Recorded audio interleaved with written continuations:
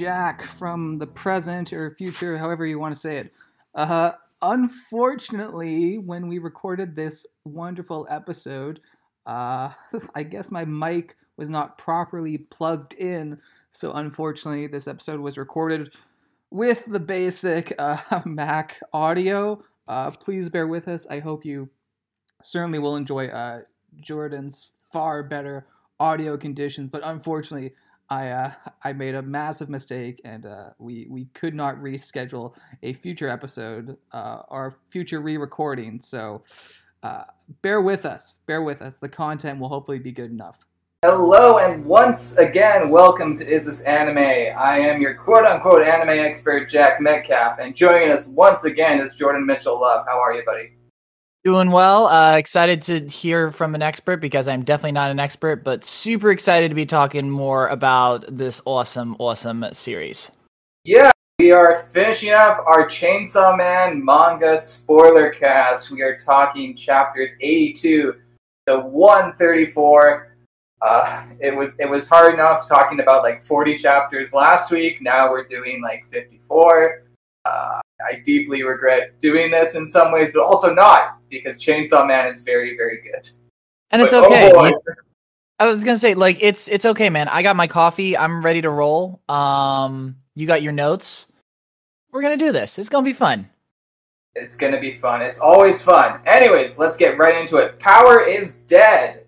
She is very, very dead. Another one bites the dust, dun dun. Another one bites the dust, dun dun. I feel like that should be like the theme for like this whole show. Just, oh, character, oh, they're gonna die. Oh, character, oh, they're gonna die. The ones who survive are the least expected, as we'll discuss. So Power, very, very dead. Denji is completely stunned, and Makima, she doesn't care about Denji's feelings. She notices the tea is cold, and she says she'll make some more. She then starts laughing and tells Denji to take off his shirt. This is the most human, I guess, we've seen Makima. She's just acting like a teenage girl, except she's also just murdered someone and is laughing about it. So and in a really like intense way too. Like, it was kind of amazing, like how Power was just kind of put down. Because again, we were kind of, when Makima and Denji were being trained, like, we saw how hard both of them were, like how hard it was to kill both of them. So it was very fascinating just watching Makima just do it so effortlessly. Again, like with power scaling, it's a very common trope in like anime and in superhero and fantasy in general. But it's, again, great way to world build. It's one of my favorite parts about this series. We're gonna get into some really, really good fucking world building. Just you wait. So Makima, she plays with Denji's ripcord, and she reveals what she did. She had to find a way to break Denji's contract with Pochita. So she had to find a way to damage him so much that he couldn't live a normal life ever again. And this was actually kind of hard for her, as Denji was already quite happy with Pochita despite living in poverty. Here's what she did. She gave him everything he could want. He got a job, money, food, and a family, and then Makima took it all away from him. What a fucking sociopath. That is so terrifying. Like, and again, this is considered shonen manga, right? Yeah. That is so dark and twisted. Like, again, imagine like a 10-year-old reading this and just be like, oh, wow. Like, that is a lot to process as an adult. It's chilling. I mean, Makima, she's definitely going down as one of the greatest villains I've ever witnessed in any form of media. Because, again, her just articulating this plan, it's like, holy fucking Christ. It's beyond sociopathic. It's psychopathic. It's whatever that definition is. I mean, it's someone who she's the worst person to ever be in a relationship with, that's for sure. And again, that ties in with the fact that she is the control devil.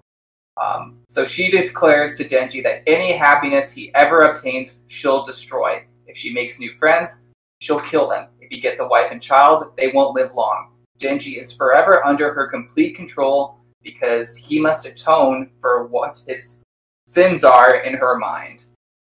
And Makima then reveals that Denji's father didn't commit suicide, rather Denji killed him. Makima walks Denji down a hall, and we see a number of devils who we've met before, kneeling down in subservience, including Beam, Violence, and Angel. So all these characters who were killed are now back to life, which should make us somewhat happy, except for the fact that they are completely controlled by Makima. So their personalities are completely gone. Yeah. I mean, man, just how screwed up is Makima? Again, like, I agree with you. I think she's just an amazing villain, but just her point of view, I think that's the greatest villains in stories are ones who believe that they're doing the right thing. And that's what Makima does. And just, man, is it good. But it's also so unnerving. Yeah, it's terrifying. Makima is then taken out by a bazooka from one of Kishibe's men. Of course, as we've established, even if Makima is killed, she comes back almost immediately. She's also stabbed by others, and some men then kill themselves to summon the Hell Devil. Denji then turns into a brand new Chainsaw Man form, which if this were any other series would be a heroic moment, and instead fucking sucks. Not the form isn't powerful, it's just, the context of it is, Denji is now completely lost himself. Yeah, also, again, the artwork of that last chapter, I think it's like 80, 83, 84? Yeah. That artwork of him transforming is just gorgeous. Artwork is on full display here. It's the Super Saiyan moment, except it's in a context where you're like, no, I don't want him to become the Super Saiyan. That would be very bad. And again, we meet the Hell Devil, who again, a bunch of men have just sacrificed themselves to summon him. The Hell Devil is then instantly killed by this new Chainsaw Man form. It doesn't even get a fight. I just love how this subverts the shonen tropes. You're like, oh yeah, we're gonna get this big fight between two strong characters, and nope, it's done in one page. Yep, and it's great. A door then opens up in the sky, and a hand splats Denji. Again, all these visuals in any other series would be played out throughout chapters. Nope, this is one panel, he's there, the next panel, he's splatted. Makima then tells Kishibe that per her contract with the Japanese Prime Minister, anytime she dies, major illnesses are inflicted upon Japan's population. Again, this world building. Which that's messed up. It's messed up as fuck, but it's been established that, again, strong devils make contracts with these governments that are just, absolutely insane contracts. Fuck this world building. And then we get some of the most delicious world building we've ever received yet so far in this series, where she reveals why Chainsaw Man is feared by so many devils. And it's because when he feasts upon them, their names are erased from existence. And in this bonkers bit of world building, we learn that Chainsaw Man also erased Nazis, AIDS, and nuclear weapons from existence. Because Makima mentions this stuff to Kishibe, and he has no idea what the fuck she's talking about. Oh my god. It's so good. Such a weird twist. It's like so interesting and so like brilliant. And again, what I loved about this world building for Chainsaw Man is because everything was kind of parallel in this world to our own, we were kind of brought in, and we are really invested in this. And now when we have really, like, other than the thing with devils, our first like real big what the hell moment with this idea of Chainsaw Man just erasing things from existence, we completely buy into it, or at least I did. Again, when you see a fantasy show, it's like, okay, cool, this is just like our world except there's devils. You can accept that. But you kind of just assume that history's natural course still happened. But yeah, when Kishibe doesn't recognize the word Nazi, you're like, what the fuck? What did I just read? And you have to like reread what Makima's saying. It's like, yeah, this stuff just got erased. Nuclear weapons don't exist. Osama bin Laden probably got eaten at some point in time. She also mentions SOA and Arnolone syndrome, which are not real things, which I guess implication is that Chainsaw Man has eliminated those things from our world already. So, I didn't even notice that. Oh, yeah, that's super smart. It's super smart. It's so cool because she's mentioning things that we all recognize, like AIDS and Nazis, but then she's mentioning things that are just completely made up from. Oh my god, Chainsaw Man. I got erased from existence. It's super fascinating. I love it. It's, again, great world building.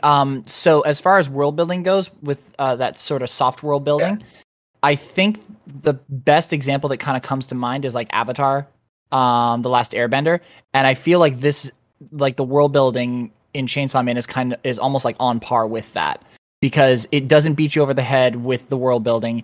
It just slowly introduces it to you as you see fit, and you slowly just come to accept all of it as like, oh yeah, no, I can totally buy this. Just absolutely brilliant story structure. Here's some other things that Chainsaw Man erased from existence. The sixth sense that all humans used to have, the light of a particular star that would break children's brains, or possible conclusions other than death that could happen at the end of a human's lifespan. Chainsaw Man gobbled all of these up. Again, that's just good fucking prose. My god. So, Makima's goal is to defeat Chainsaw Man and control him, and she'll use this new power to create a better world. And to do so, Chainsaw Man has to eat her and make her become part of him. And to her, there would be no better honor. Foreshadowing! Perhaps Makima does get her wish, even if it's not the way you'd expect. Meanwhile, our girl Kobani is back. She's working at Family Burger. Her manager isn't happy with how she's doing the greeting, and he slaps her. Terrible, terrible human being. You're already hoping this fucking guy dies. And then Chainsaw Man appears and demands a burger. Everyone in the restaurant, aside from Kobani, is killed as Kobani constantly trips while delivering the meal. The visuals are good for you. Good for you. I mean, I was happy when her manager died because that guy sucked. But then there's some random patrons who are also killed. And also the way it's drawn, it's like you're not even seeing Chainsaw Man like strike them. They just try to run away and their heads just fall off. Yeah, it's like a really weird chapter, and it's such a strange shift. Again, we talked about it in part 1, but what's cool about how Chainsaw Man is done is that you're brought into this world of like something very, very crazy and big, and something that is really kind of hard to top. And so then you kind of they switch and go to a personal story. Like going from the Katana Man arc to the very the very personal arc. It's feels kind of similar here, even though I feel like we're kind of in the same arc. It's kind of almost like a weird slice of life, pardon the pun. Absolutely. And also just the visuals of just like the tomatoes getting stuck on the chainsaw treads. Like, again, Fujimoto, fantastic artist. And he's a gag manga creator at heart. Because, again, this is just like the standard rule of 3 bullshit. It's like, yep, Kobani is going to screw up 3 times. And it's just going to get consistently crazier. Chainsaw Man then declares he wants to go on a date with Kobani, and she is forced to play DDR to save her life. Meanwhile, 7 devil hunters declare their intent to kill Chainsaw Man in order to go on a date with Makima. This includes a resurrected Quan Chi, Reze, and Katana Man. Again, all these characters who we liked have been brought back, although they have 0 personality and are just thralls for Makima. So, yeah, very creepy. Very, very creepy. Yeah, this would be the type of fan service where you're like, hey, my favorite character is back, and they're no longer dead. Except, everything you liked about them is gone, and there's also the implication that those personalities were never real to begin with. Kind of alludes back to Santa Claus from part 1. Absolutely, for sure. So, they fight Chainsaw Man and get obliterated. Makima uses a finger gun to send Chainsaw Man into the stratosphere, but he still kills her, which is her 26th death by Chainsaw Man. Makima then points out to Chainsaw Man that Kobani no longer fears him, and a TV newscast says that Chainsaw Man is beloved worldwide, and this weakness is enough for This weakens Chainsaw Man enough for Makima to summon a spear through his side. And as Chainsaw Man seems to be dying, it's revealed that a part of power is still inside Denji, as she let him drink her blood. This causes Pochita to give Power his strength, allowing Power to revive in a brand new form, killing Makima and some of her thralls. We're finally given our big, hero moment with Power, and then Makima asks Power to give Denji to her, and Power agrees. Thankfully, very briefly. And it's really nice to see Power come back. And again, like, I love with this world building the fact that we're kind of coming back to that idea of fear, because, you know, like we just established, like the devils are given power through people's fear to them. So now everyone loves Chainsaw Man, and that's weakened him. And I thought that was just so brilliant. I didn't even think of that, and I was laughing when I first read it. Yeah, it's a brilliant twist. And, you know, even Kobani, who is depicted as the most fearful person, is starting to not be afraid of him. But again, that is bad for our hero. Gets even more confusing as Chainsaw Man has not really regained his brain. Anyways, moving on. So Power ends up making the contract with Denji, even though it costs her her life and memories, and she tells Denji that he must find her someday. And Denji awakens in a dumpster, with Kishibe sitting right next to the dumpster. Kishibe asks Denji if he's Denji. As you do. You know, as you do. Chilling, hanging out by a dumpster. Absolutely. Kishibe, he knows where the dumpsters are, especially the dumpsters where devils end up. Kishibe, he asks Denji if he's Denji, and if he is, then he'll set him free from Makima, but if he isn't, then he should keep sleeping in the dumpster.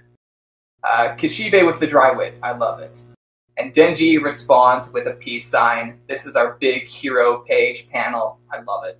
Denji and Kishibe, they arrive at the hideout to see Kobani. She is relieved that she finally has an excuse to get away from her family, because Kishibe is basically just like, hey guys, you guys stay in this hideout pretty much for the rest of your lives, at least until shit with Makima cools down. And she's like, yeah, no, it's fine. I'm fine with this. Yeah. Kobani and Denji have a fantastic heart-to-heart, which I've transcribed, and he says to Kobani, I look fine, but right now my heart feels like it's at the bottom of the toilet clogged with crap. All the good feelings, all the bad feelings I had up to now, they were all manufactured by somebody else. I'm dumb as a rock, so I was cool with living as a fool, but next thing I knew, my ignorance made it all go down the crapper. Thinking back on it, I never made any choices for myself. I just got used, always did as I was told, instead of thinking for myself. The only choices I made were little things, like what to eat for lunch. Even if I did make it out of this alive, I bet I'll always be living in obedience to somebody like a dog.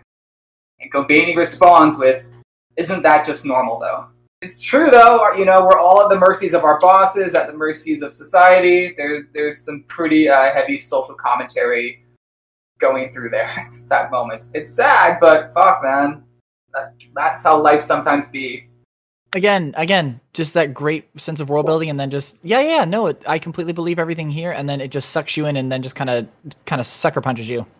So on the TV, Chainsaw Man is being cheered for. Denji proclaims to Kishibe he's tired of eating jam on toast for breakfast. He wants steak, 10 girlfriends, and tons of sex. That's why he wants to be Chainsaw Man. I mean, what more altruistic reasons do you need to be a hero? And at this point, you're not disgusted by it. You're like, fuck yeah, Denji is finally just making choices for himself. He's not making choices that were imposed on him by Makima. This is what he wants, and it may be stupid, but it's his choice. I mean, maybe is kind of an understatement, but, you know, hey, rock on, Denji. Like, live your life, as long as you're not, you know, like, hurting innocent people. That's the thing, and again, Denji is pro-consent, too, thank God. Denji is not like a creepy, groper, horny dude. He's horny, but he also respects people, thank God. Denji understands consent, which, again, some of the other creepier manga would not have that character be like, fuck. Agreed. Yeah, there are far worse ways the story could have gone. Anyways, Denji meets with Makima as Chainsaw Man. He asks her if there will still be crappy movies in the world she makes, and Makima says, this world would be better if bad movies simply ceased to exist. And Denji says, I guess I'll have to kill you.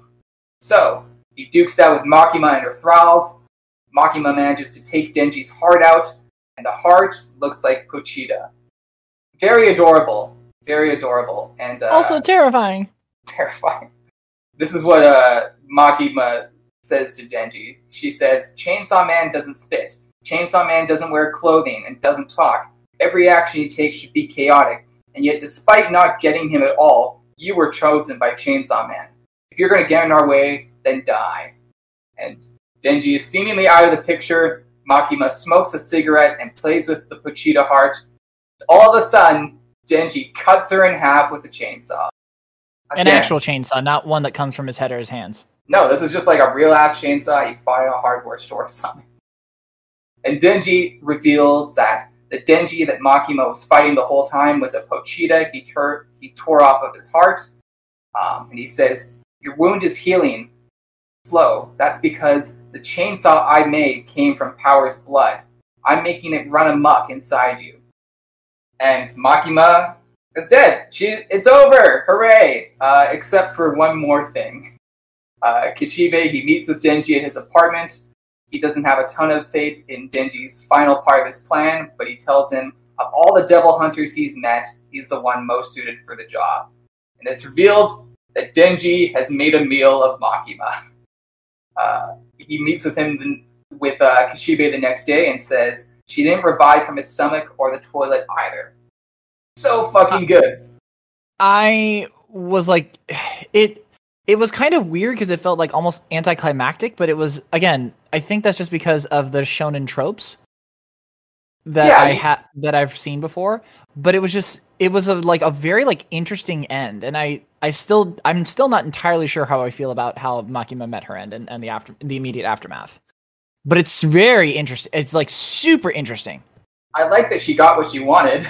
I mean, that's the karmic retribution, and again, if this were a typical shonen manga, Makima would turn into some incredibly disturbing control form, and Denji would finally go Super Saiyan Chainsaw, and they would duke it out. The fight would be insane. We'd see brand new power levels.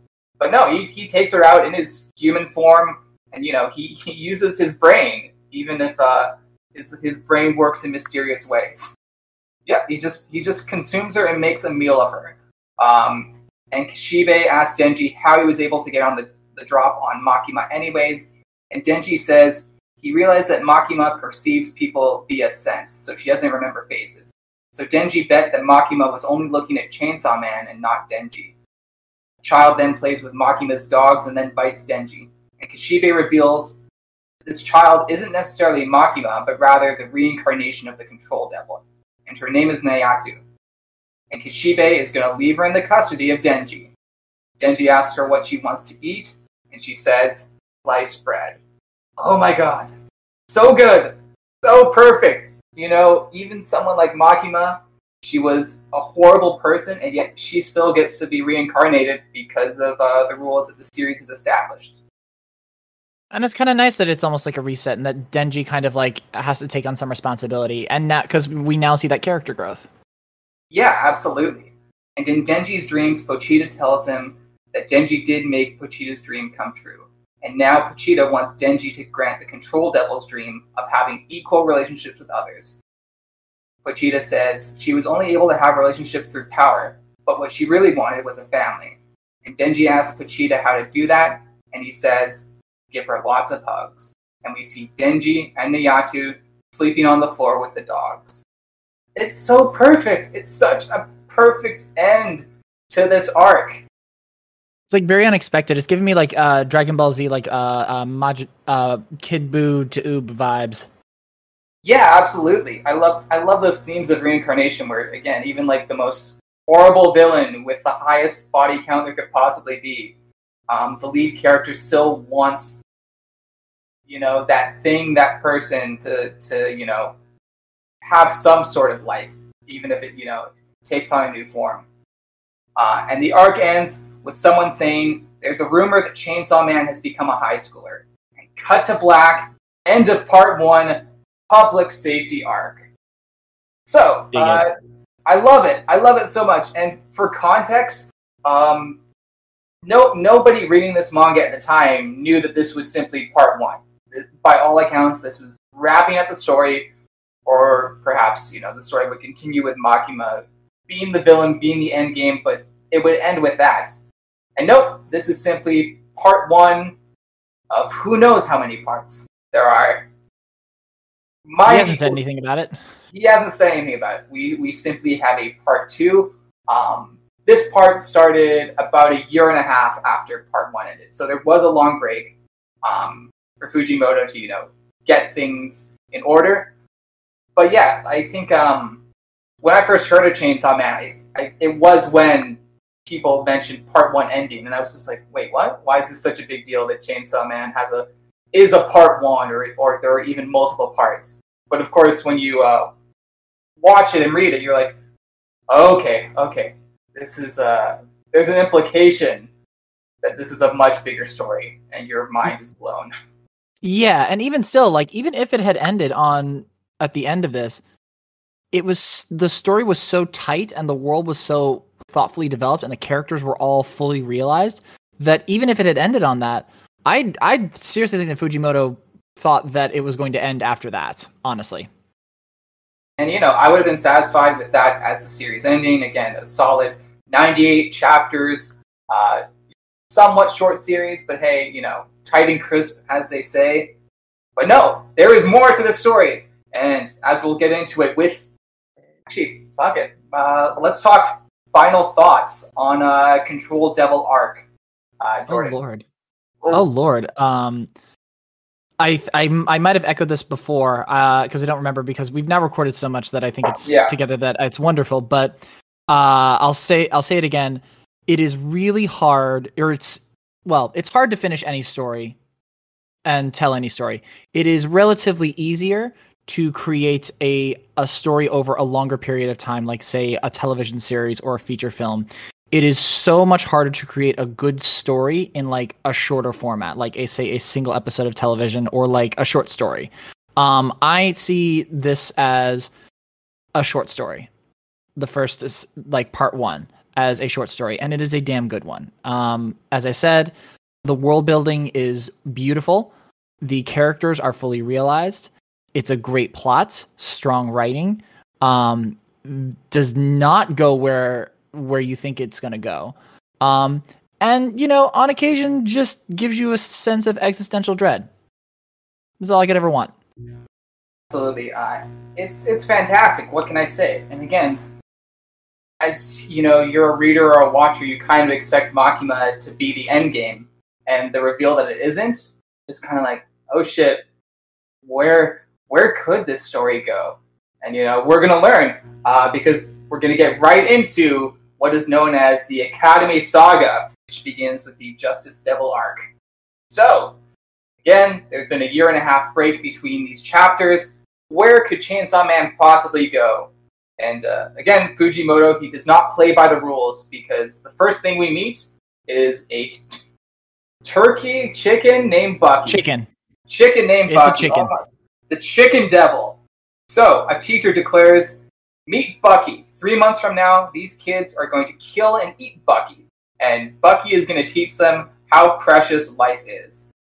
One girl isn't interested in the project, however. And she tells the class president she just wishes Chainsaw Man and Bucky would hurry up and die. So, this girl Asa, she is as introverted as one could be. She is. I mean, how would you describe her, Jordan? As the kids would say when we were young, emo. She's very quiet. She's very quiet. She really doesn't like the world.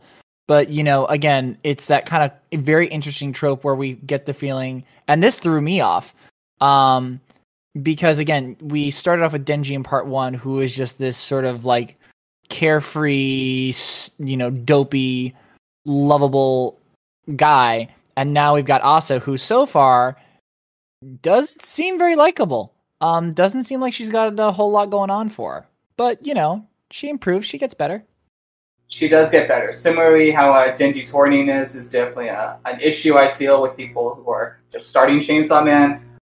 Asa's very emo qualities can be a bit much, especially because you as the reader are just like, okay, when are we going to get back to Denji? Exactly. But again, Fujimoto expects this. I would also describe Asa as a femcel, certainly with the way she handles her relationship with men. Oh my god, she is, femcel, I feel, is what she is. So, the class president tells So anyways, 3 months pass, and the teacher declares now it's time for the students to kill Bucky, but the class president says she's talked with the rest of the class and declares they won't eat Bucky, and the teacher agrees. The teacher then says Bucky is hereby pardoned and will continue to live as a member of the class. The class president then invites Asa to hang out. Bucky says to Asa, come out of your shell and play soccer with me. Asa holds Bucky. Seems like things are going to go Asa's way. And then she trips and falls onto Bucky, killing him. I mean, again, really nice lighthearted stuff. Very lighthearted stuff. And, Fujimoto loves a good tripping joke. He seems to just love that. Anytime a character is running, you're like, oh my god, are they going to So when are they going to trip? When are they going to trip? Yeah. So the class president, she then runs into Asa later that night at a crosswalk. She's also with the teacher, and she reveals that the teacher was the one who told her to make friends with Asa. She's also been having sex with the teacher, and she made a contract with the devil to find out how to reach a happy ending in their relationship. And the devil told her to make Asa trip so she would crush Bucky. Asa is then killed! But this being Chainsaw Man, we know that's not the end for every character, because a devil who looks kind of like an owl tells her if she wants to live, she can give her body to it. Asa then uses her new power to turn the teacher into a spinal cord sword and declares which try to say that 5 times fast. Tanaka's spinal cord sword. An absolutely amazing finishing move. And she declares herself the War Devil. So here we go. We've gone from Chainsaw Man to War Devil. And yeah, the class president killed. The class president who, not the nicest person. Again, oh my god, the optics of this manga dealing with a character who's been having sex with an authority figure and then is also then killed. There's a lot of ugliness in there, but we're just going to move the fuck on. Yeah. I mean, I will say that first fight, though, it was giving me Mortal Kombat vibes. It sure is. Oh, especially the spinal cord sword. Oh my god, man. That's Mortal Kombat to a T. Yeah. So War Devil says that Asa will still need to go to school to hunt Chainsaw Man, and they'll join the Devil Hunter Club to do so. And if Asa can beat Chainsaw Man, then the War Devil will return her body. We then meet Yuno and Yoshida, or is it Yuko? My notes, my autocorrect, it's Yuko. It's Yuko. Yeah. My autocorrect just does not like Japanese names.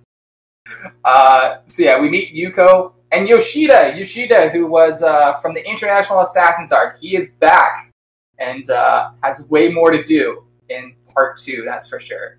Which is great. Yeah, Yoshida, a character who I could vaguely remember from the International Assassins arc. Again, Fujimoto, I'm not sure if he pre-planned this or if he was just like, hey, I've got some spare Devil Hunter public safety characters I can bring back. Let's bring back this guy. But yeah, Yoshida gets a ton to do in this Academy arc, and he's actually become one of the more interesting characters in this series, which I love. Agreed. So yeah, they are both Chainsaw Man fans, and someone has bullied Asa by putting meat in her shoes. Yuko then gives Asa one of her shoes, so she only has one of her feet hurt. And Yuko says she wants to become a devil hunter to make money, and also because her parents were both killed by devils. Asa is the same, so yay bonding. 2 girls becoming friends, except this is Chainsaw Man, so we are now immediately suspicious of any character who is depicted as nice. Well, I mean, as you should. I mean, this is, if nothing else, this is a life lesson. Just don't trust anyone, kids. Don't trust anyone. So, War Devil wants to kill Yuko. That's because the power of War Devil's weapons is stronger the guiltier that Asa feels, which makes sense. But, again, the fact that Asa has a devil inside her that immediately wants to kill any person who Asa makes connections with, that's pretty terrifying, and also makes us deeply fearful of how much worse Asa's life can get. Asa then rightfully complains that War Devil is too complicated a name to use, so War Devil says she can be called Yoru. I will now henceforth be referring to War Devil as Yoru. A politician reveals that 7 out of every 20 people in Japan are killed by devils. That is quite the statistic. Again, I would not want to live in Japan in this world. Like a lot of fantasy worlds, they're fun to watch, but not fun to live in. It's like Game of Thrones. You would never want to live in Westeros because your odds of becoming like a lord are first of all very low, so you're just going to be one of the peasantry and likely get murdered by a White Walker or a dragon or just a knight who's an asshole. And even if you are a person of authority, you're probably going to get murdered brutally by someone's machinations. So definitely do not want to live in the Chainsaw Man world, is what I'm saying. Great to observe, not to experience. Absolutely not. Here's what happens. Asa and Yuko are attacked by a large devil. Yoru tells Asa to kill Yuko and turn her into a weapon, but Asa says no. Yuko is her new friend, and Asa, picks Yuko up and falls. We then get a series of flashbacks where Asa is continually falling. This includes holding a birthday cake, falling during a track meet, and she also falls saving a cat, and her mother is then killed in the carnage when she's trying to save the cat. Nevertheless, Asa declares that her heart was still in the right place for all these things, and she will save Yuko. And luckily for them, our boy Denji has returned.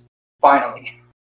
Attaboy. It's been how many chapters that he's been gone? I think it's been 4 or 5, which isn't like that many, but if you're reading this weekly, you're getting antsy for sure. Oh yeah. So this guy, this devil, he is the cockroach devil. He makes Denji an offer. He could either save a student with a bright future, or 5 old geezers and their granny who are in a car. And Chainsaw Man chooses neither, instead saving a cat. I have to give Chainsaw Man respect for that. I love it. It's such a Denji moment where he's like, I'm not a hero, I don't give a shit. I'm saving the fucking guy. Well, he doesn't know the guy. He doesn't know the old lady. He's like, but obviously the cat, the cat's innocent. The cat is cute. We see the media interviewing various people who are declaring their love for Chainsaw Man. Again, nobody was aware of the offer made to Chainsaw Man, so they're just like, yep, Chainsaw Man saved a cat. He's awesome. So they're interviewing a bunch of people, and this even includes Denji, and he tells the media, if you ask me, Chainsaw Man hasn't even tried to eat that cat. Everybody loves Chainsaw Man. He's great, right? The chainsaws are core-tastic. But that's what's so cool about them. Not that I know the dude, but that he's incredibly, seriously a great guy. Just, by the way, my guess is Chainsaw Man's number is 34. I transcribe that exactly as is. That's just how Denji rambles to the media. And again, kind of bucking that trope of shonen is, with these kinds of characters, they probably want to keep their identity secret or do something with that. Nope, Denji apparently does not care. Attempts to make himself more known, but not make it super obvious. Denji doesn't want to just tell the media I'm Chainsaw Man. That's not good enough for him. He wants to give clues. They are very obvious clues, but he still wants there to be some sort of game. And I love it. It's so on brand for Denji.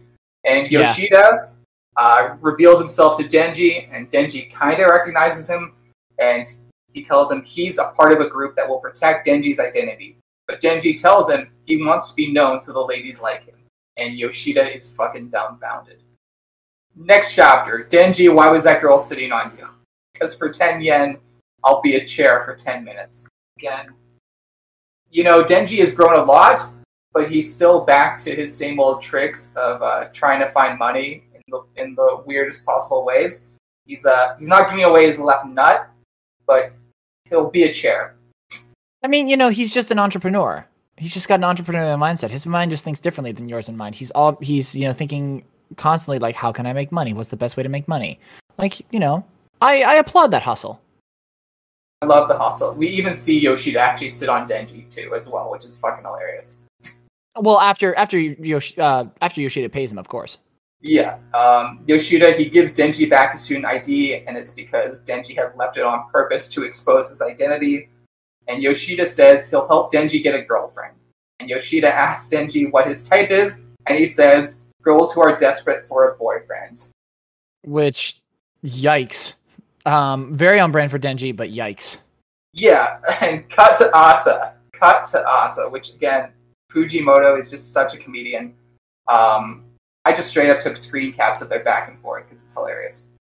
Which is great. Which, by the way, so the reason why because I don't remember if you said this, but so earlier when Yoru had first taken Asa, Asa was interested in Yoshida, and Yoru just took over Asa's body and just very blatantly said, oh, like, would you like to be my boyfriend? And Yoshida's like, nah, I'm good. Yeah. And just leaving both of them devastated. So now Asa is like completely embarrassed to be around this guy. Yeah, that's another good point too. Asa, again, she's such a femcel. I love it. So it's so wild. This is Asa's interaction with Denji over Chainsaw Man. She tells Denji his clothes and body are always covered in blood, and it's just filthy. Denji responds, the dude bathes, Plus a chainsaw sprouts out of his head and makes him look like an idiot with nothing going on in his brain. He uses his brain a ton. Then there's how he only saves women. It's blatantly horny, and that's gross. To which Denji responds, he has a pure heart. I mean, he has a heart. Yeah, it's, Anyways, Asa says, you don't know that. It's not like you're like him. To which Denji is like, damn it. And she says, what else? People have seen him eating cats and dogs. Denji's just like, he'd never do that. Never. He doesn't eat cats or dogs. And then she says, in the first place, he doesn't... And in the first place, doesn't he eat people too? He's a devil. He's like, eat people? No way. Okay, even if he did, it was just that one time. Yeah. Yeah, that makes sense. Yeah, I just... He did have to eat Makima to save the world, so there was that. There was that one time. I love it. Where were we? Yeah, so Denji, so they just have this back and forth. I fucking love it. Denji then just straight up says he's Chainsaw Man, but she just calls him a loser and leaves him. Asa, she meets with Yuko for an innocuous hangout that quickly gets dark, where Yuko reveals that she killed a neighbor and also knows Asa's secrets. And it's revealed that Yuko has made a contract with the Justice Devil, and this turns your sense of justice into a power. This also lets her read minds, which again, mind reading, a pretty devastating tool when used in the right ways. And she tells Asa not to come to school the next day, as she's going to solve her bullying problem. They, of course, confront her the next day. Yoru and Justice have a confrontation. The Devil Hunter Club members also join in and get killed. And Justice knows all of Yoru's plans, but Yoru's got a trick up her sleeve, which is the leave it up to Asa plan. And this is where Asa makes a sword with her clothes, which... Here's the other thing, too. For all the horniness of Chainsaw Man, Fujimoto's art style is like the least sexy thing out there. Even just the way like Asa is drawn. This is like, again, she's just like in her underwear, but she's also just like a skinny, twiggy, sweaty person. It's not played for titillation at all. There are far hornier anime and manga out there, is what I'm saying. Well, even still with something like this, like there is a reason behind why she made that sword. And because it's absolutely, like, the power is absolutely devastating. Yeah, so this sword, it seemingly falls out of her hands because, again, Asa can't stop tripping. And yet, the sword does massive amounts of damage when it falls out of her hand because the sentimental value of the uniform, which was made by Asa's mother, makes it incredibly powerful, and it cuts the shit out of Justice. So, again, I love these rules. We're now understanding the rules behind Asa's powers, which again are very different from Denji's. Again, it's such good world building. Denji, he joins the fight too, and Justice reads that all Denji is thinking about is how to expose his identity while making it seem natural. Typical fucking Denji. He's fighting the good fight, but he's only doing it for the most selfish of ways. For the most basic of reasons. But again, it shows his intelligence. Yeah. Justice manages to get away, but shows up later at Asa's home. And Yuko tells Asa that she really did all those things for herself. Asa and Yuko share a laugh, and this is also a really sweet moment where Asa gives Yuko back her shoes, which I just thought was so sweet. It was a very cute. It was very like kind of like, and again, for a character that really didn't want to socialize with really anybody, for her to kind of come full circle and to offer shoes was just a really nice sense of character growth. Again, that basic thing of storytelling, show, don't tell. Sadly, as we've learned, whenever devils or characters who are contract with devils have a sweet moment with the lead character, that usually means the death flag is blaring very loudly. And yes, Yuko is then killed by a figure that looks suspiciously like Chainsaw Man. Dun dun dun. Dun dun dun. Another one bites the dust. Again, it's very much reminiscent of Reze's death. So, what did you think of this introductory Asa arc, Jordan? It was interesting. It was such a tonal shift, I think, in the beginning. Yeah. It was a huge tonal shift, but I really appreciated that we also kind of got back on track. But again, Fujimoto is all about subverting expectations, and I'm glad that he kind of kept to form, and I'm glad that he's introducing even more world building. Again, when you have a great story, and when you stick to the story, really great things can happen. Yeah, no, that's the thing about Asa. She's a character who, I know certain parts of the fan base, of course, are always going to be hesitant to like a character that isn't Denji. But yeah, by the end of this arc, you understand Asa's purpose in the story. And, I just love her. She's a very different flavor from Denji. Denji is, loud and brash and stupid. And Asa is also stupid in her own ways, as we're going to learn in the following arc. But, she's the introverted version of this.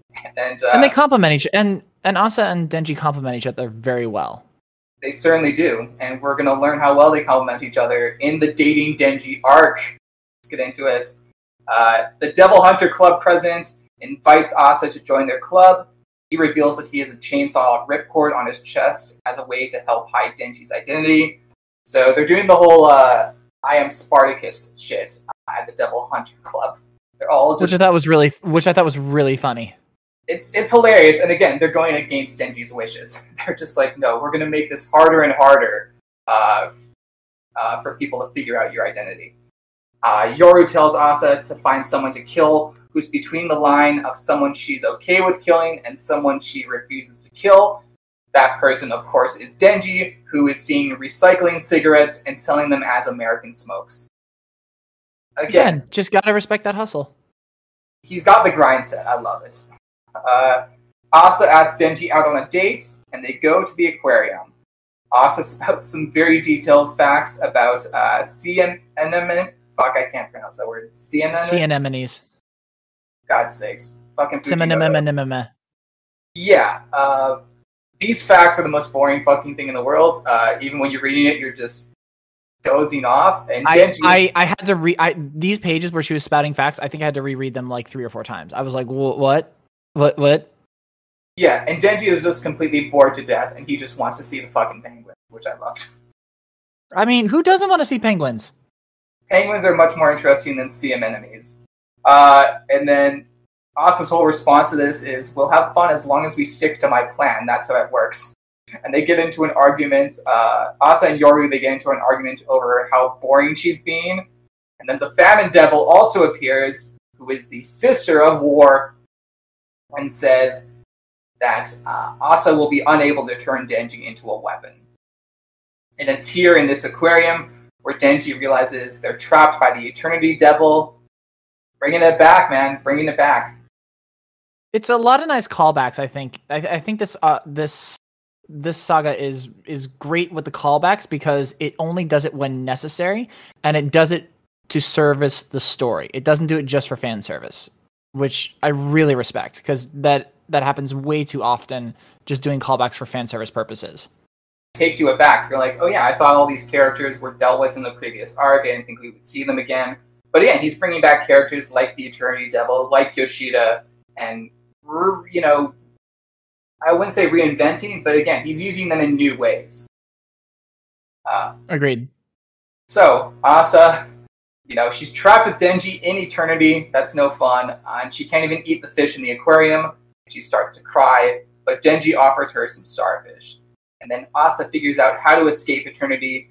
And what she does is she gathers money, and she uses a technique called Aquarium Spear to buy the aquarium. And she uses her guilt over ruining it, which creates a powerful spear that defeats the Eternity Devil in one blow. I loved that. I thought that was so creative. Yeah, it's fantastic. Again, I'm saying fantastic too many fucking times. So what can I say? We're so used to shonen shows where these fights would be played out over, multi-chapters, dozens of chapters even for some major fights. But it's this world sticks to the rules and it exploits them and it finds new and creative ways to tell a story using these rules. Death Note comes to mind, where when Light is using the rules of the Death Note in interesting and creative ways and to tell that story, you're seeing that happen here in Chainsaw Man with the rules that are established in this world. It's very, very smart storytelling. After Eternity is killed in one blow, Asa apologizes to Denji for ruining the date, but Denji's cool with it because he got to touch a penguin. I mean, yeah. The panels involving Denji and the penguin, again, this is a visual medium, it's hard to discuss in the podcast, but when you just see Denji with the penguin, he's so filled with joy. I love it. I was going to say, like, I know that we're discussing a visual medium here, but I think pretty much anyone who listens to this will understand that those panels of Denji and the penguin, because again, who doesn't want penguins? Penguins are awesome. Penguins are awesome too. They're way cooler than CM enemies. And yeah, Denji finally got to touch one. So he actually asked Asa for another date as well. And then with this, newfound, what is it? Again, now that Asa's built a connection with Denji, it's like, okay, time to turn him into a weapon.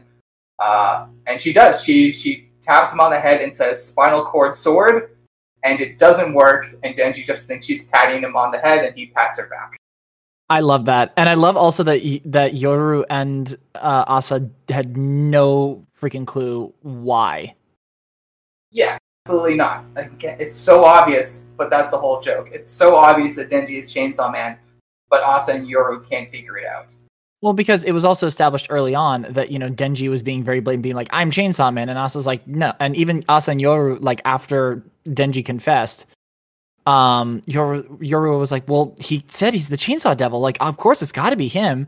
And Asa just goes, "Don't be stupid. Like, he's really not, like, that Chainsaw Devil would not be that stupid to just openly tell people who he is. Little do they know." So, for this next date, Asa and Denji are going to watch mummy movies. Denji says they'll do it at a local theater, but Asa suggests watching movies at Denji's place because that's cheaper. Denji starts sweating because he thinks she's implying something, but she isn't. Again, she's a total femcel. She just has no idea how dating or relationships work at all. Again, it's why she thinks that a good date is her just abiding by her plan of discussing CM enemy facts for 2 hours. I mean, don't tempt me with a good time with those facts. Yeah, so Denji tells Asa there are 3 rules for his home. Rule 1, don't open any apartment door other than his own. Rule 2, don't open the fridge. And Rule 3, don't make out with Denji in front of his roommates. And Asa says, like hell she'd make out with Denji. She doesn't even like him. Which, probably not something you should say to someone you're on a date with right now. Denji is stunned, because again, she was the one who asked him out to begin with, and Denji starts getting in his head, wondering why Asa doesn't like him, but then Yoru takes over Asa and makes out with Denji. Unfortunately, she does so right as Niyatu comes back from walking the dogs. God. These chapters are our first real experience with Niyatu, and my God, she is so great, isn't she? She's wild. Like, it was so interesting just watching her, because I thought that she was going to be this like sweet innocent kid, because really the only other intro we had with her was at the very end of part 1 and being like kind of a bit of a shit, but maybe being sweet. Maybe she's grown a little bit. Nope. She's not quite power level stupid, but again, she's a little girl and she's just a total goblin, and I love it. So yeah, she turns Asa into a dog with her control powers, because that's the thing. She is still the control devil. Denji tells her to turn her back, but she can't do that because she's hungry. So she eats, but also points out to Denji that every woman he meets also tries to kill him. So Fair before, point. yeah, again, she knows the backstory at this point. They've been together a while. That she kind of knows everything. And she says before she turns Asa back into a human, she asks that Denji let her eat ice cream every day, and also to stop getting close to Asa.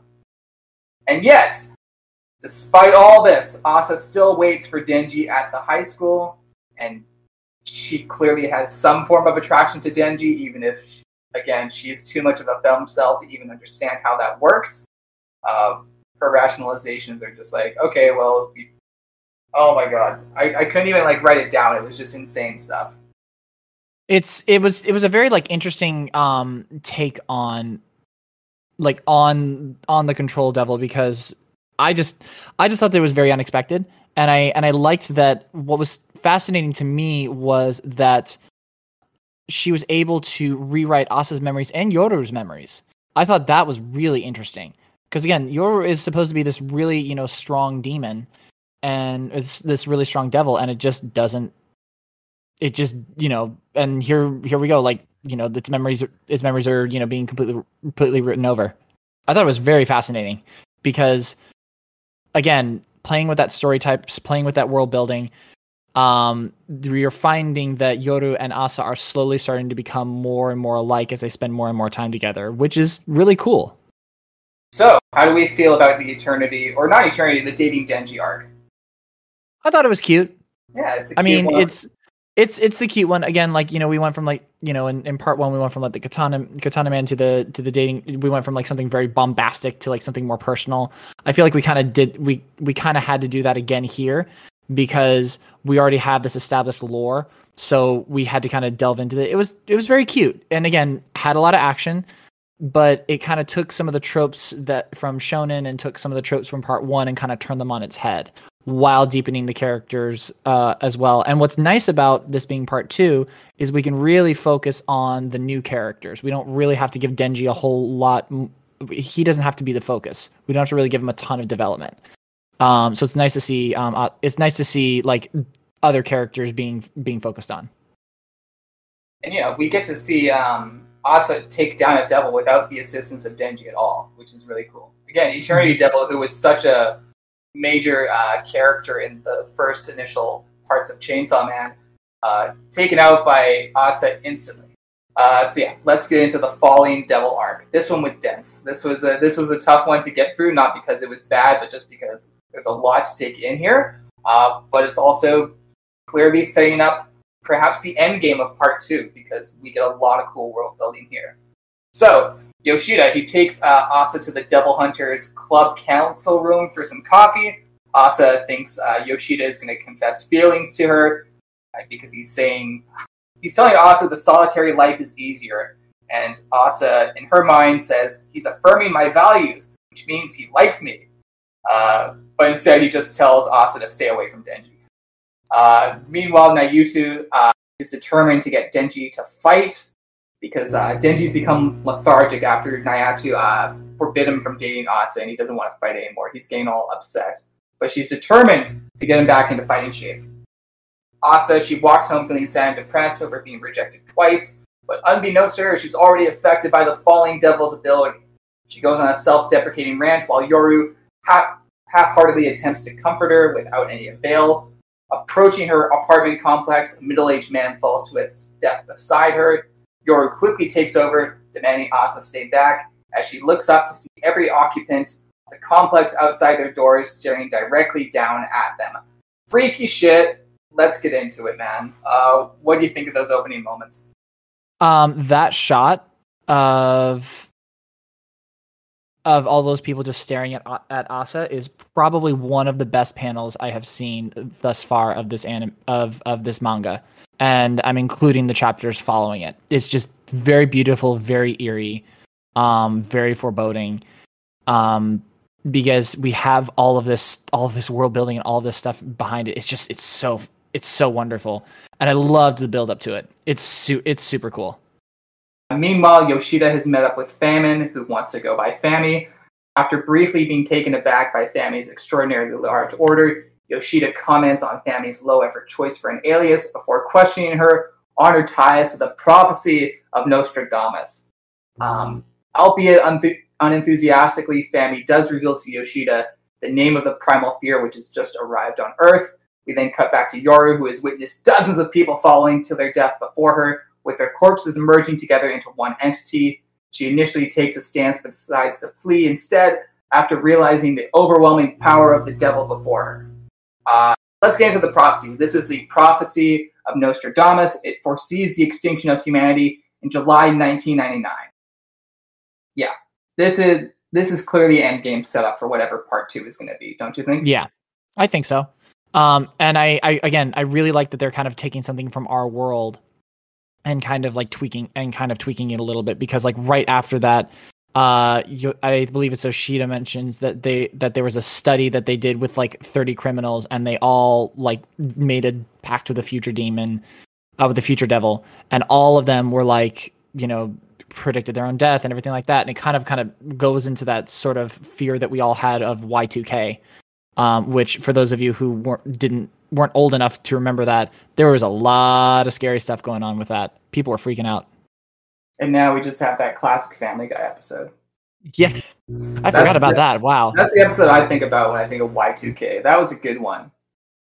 That was a good one. I think there was also a Simpsons episode. Every sitcom did a Y2K episode. I mean, Futurama takes place on Y2K or whatever, where Fry gets stuck in the... that's right. Yeah, that's the whole thing. It's rooted in that fear. Anyways, what is it? The falling devil reveals its name while Yoru tries to run away and wake up an unresponsive Asa. In Asa's mind, she's currently going through one of the most traumatic memories, where the orphanage lady had killed her pet cat Cranbon out of jealousy. The fear of this memory causes Asa to forcibly retake control from Yoru. She begins falling to the sky but manages to grab onto a nearby railing, though she loses her grip shortly after. Yoru instructs Asa to create a knife out of her fingernail, which she does. Pain makes Asa lose focus of her fear and lets Yoru take back control. She falls back to the ground as the gravity manipulation does not affect her. Yoru knows... Again, great moment of world building and manipulating those rules. Yeah, and I mean, of course, Asa's backstory of the landlady killing her cat. I mean, for fuck's sake. Especially knowing that she had saved that cat instead of her mom, too. Oh my god. My good lord. This is it again, it's a really rich characters, but man, when they you think that it's very, I think a lot of the stories can be very pedestrian, but then they just take a very dark turn. And you just go, oh my god, what just happened? This is depressing. Yoru notices Asa's having a flashback yet again, so she promptly cuts her hand, believing it'll keep Asa from getting scared. Much to Yoru's surprise, this has the opposite effect, and Asa becomes afraid of Yoru instead.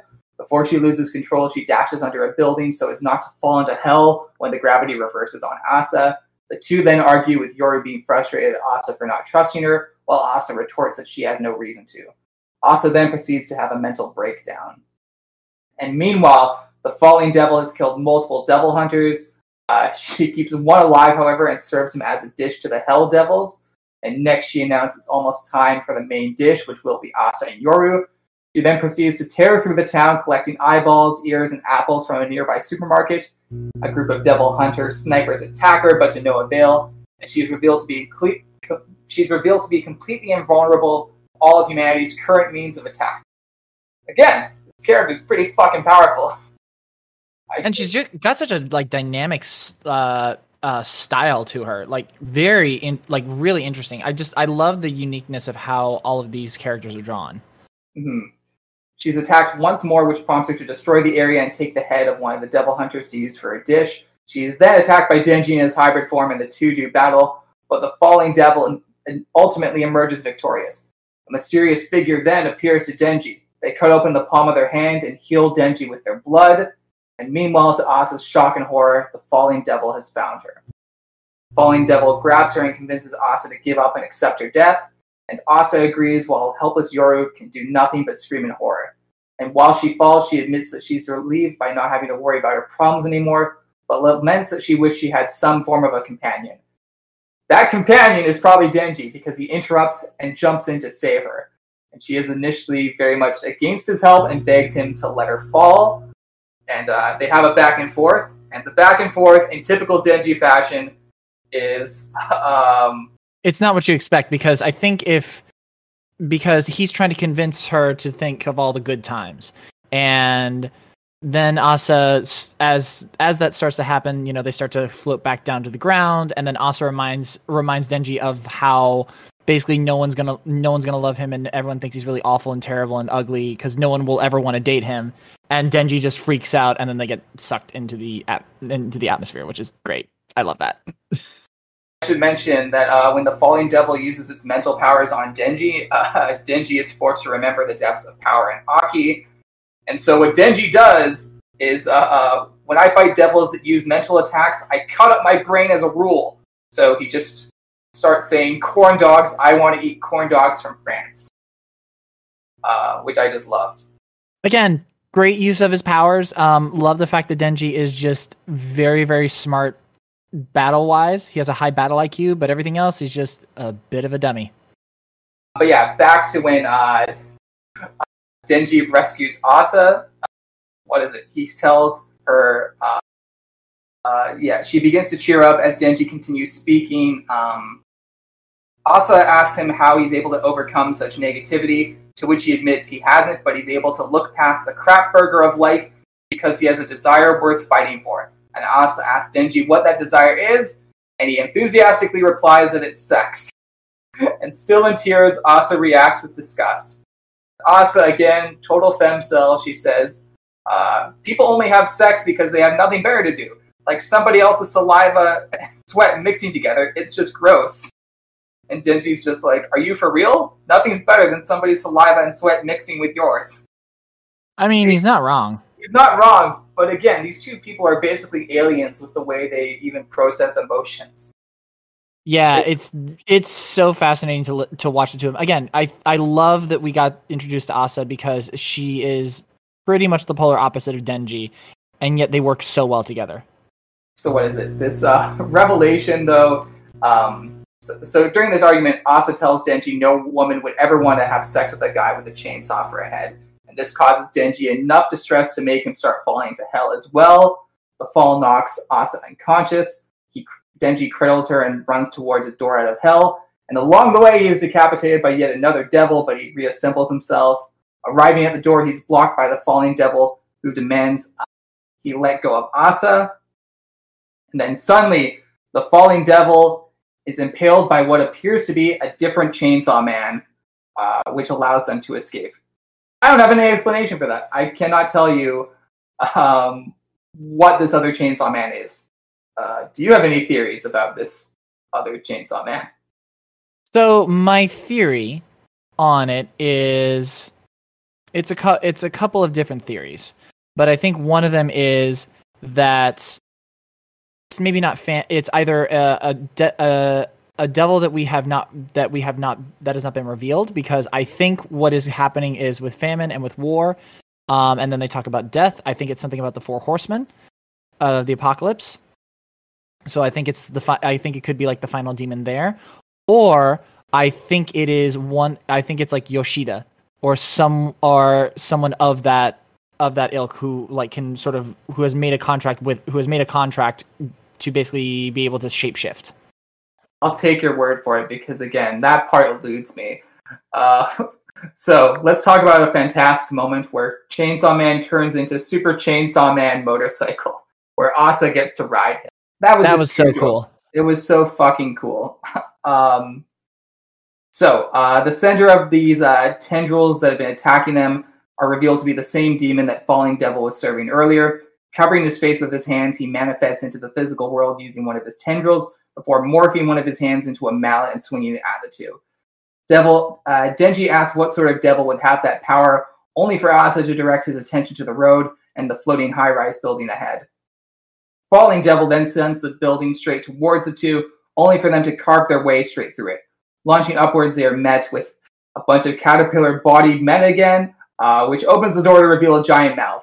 And as Denji and Asa are heading towards the unknown devil's mouth, Denji tries to steer them out of the way, only for the falling devil to force them inside right after she remarks that food shouldn't be able to run. She asks the devil how they find the taste of humans that were steeped in fear, only for the devil to vomit, regurgitating both Asa and Denji.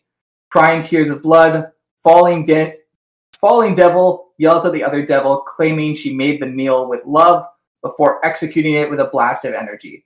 Heading away from the wreckage, falling devil apologizes to Famine, revealing the plan for Asa to be summoned, for Asa to be consumed, was the latter's idea.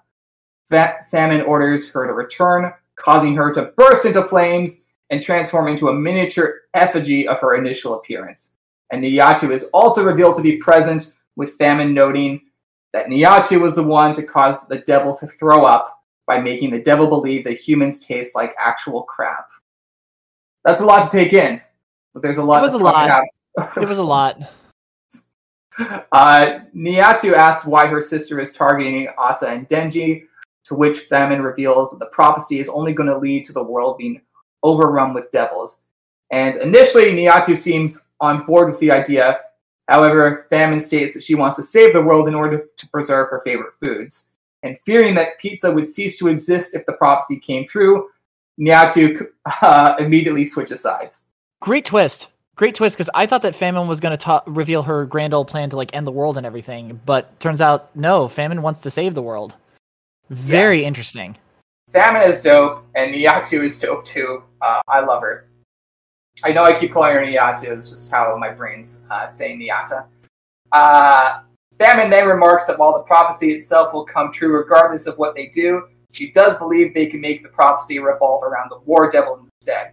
And Niyata points out that she just tried to have Asa consumed just a moment ago, to which Famine says she only did so in order to starve the war devil, as she is able to control those who are experiencing hunger. She then offers Niyata an alliance, who swiftly denies the alliance because she wants to go to school instead. End of Falling Devil arc. Oh my god, that was a lot to dig in. Yeah. It reminds me of the International Assassins arc, just as far as density. It's a dense arc. It's a lot to take in. I think you could even tell I was overwhelmed by describing it. But yeah, I think, again, the scale of this series, just something else. And certainly I think to the fans who maybe missed the larger scale stories, like the International Assassins arc, I can't imagine you not loving the Falling Devil arc, which just takes things to 11. Agreed. And now, we're talking the last 3 chapters, up to chapter 134. This arc does not have a name, because it's only 3 chapters in. That's how current we are, guys. The Devil Hunter Club president has started the Chainsaw Man Church for World Peace. They are aiming to stop the prophecy of Nostradamus. So they say. I am not sure if I believe them. Because they're not treating Chainsaw Man well, as Yoshida has tied Denji up in a basement. Yoshida says he wants Denji to stop being Chainsaw Man. If he becomes Chainsaw Man, Yoshida will kill Niyata. But here's the thing. Denji wants to keep being Chainsaw Man and also have Niyata. And he doesn't understand that there's a choice involved. So he just says, I choose 2 choices.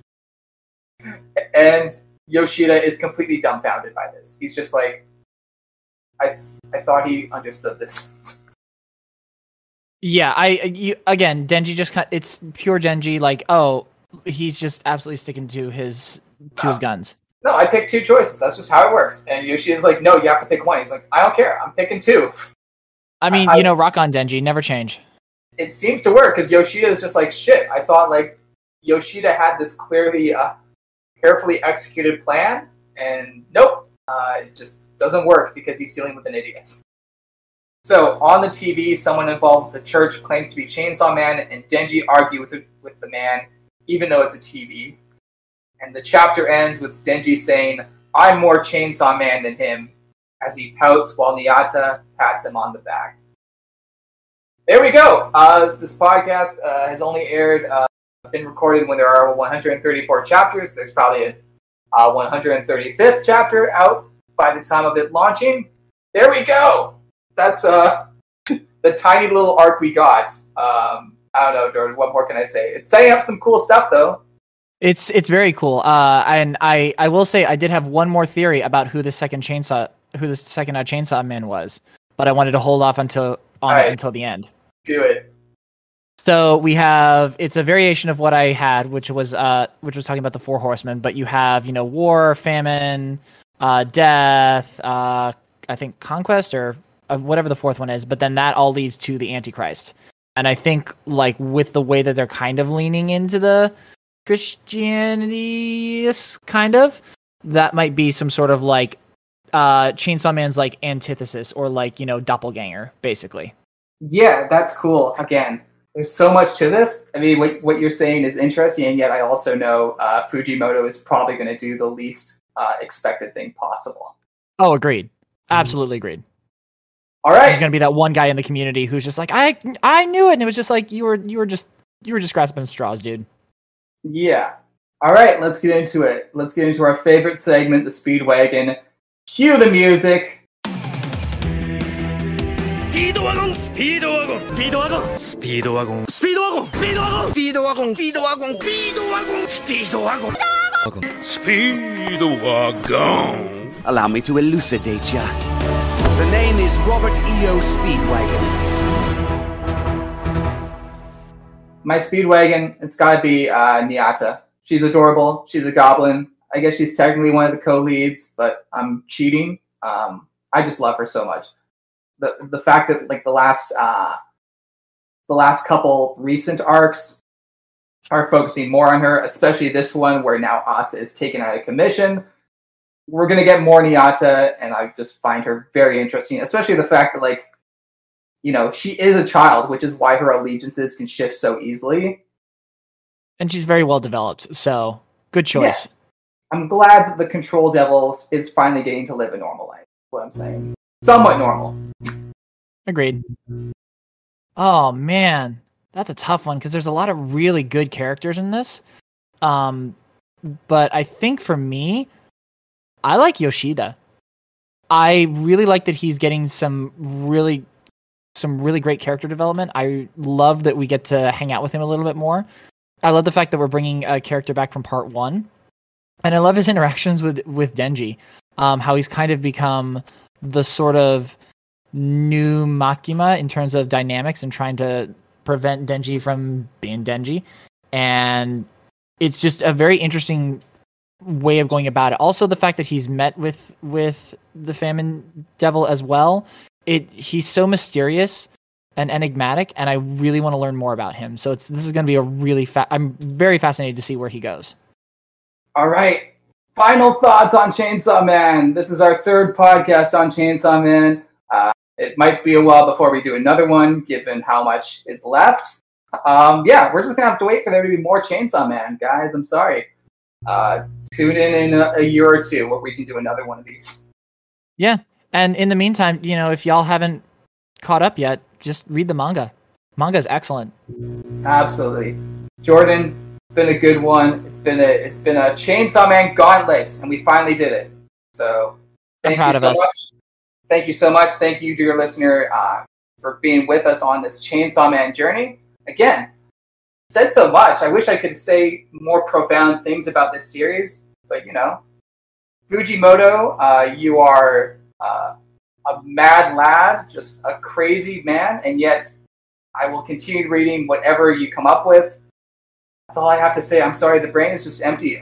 Follow me at Jack is Jack on Instagram, OnlyRealJackM on Twitter, podcast at IsThisAnimePod on Instagram. We're also on Threads, but I guess that's just Instagram as well. Jordan, where can people find you? Everyone can find me across all the socials at JMitchellLove, including Threads, because we're current and we're hip.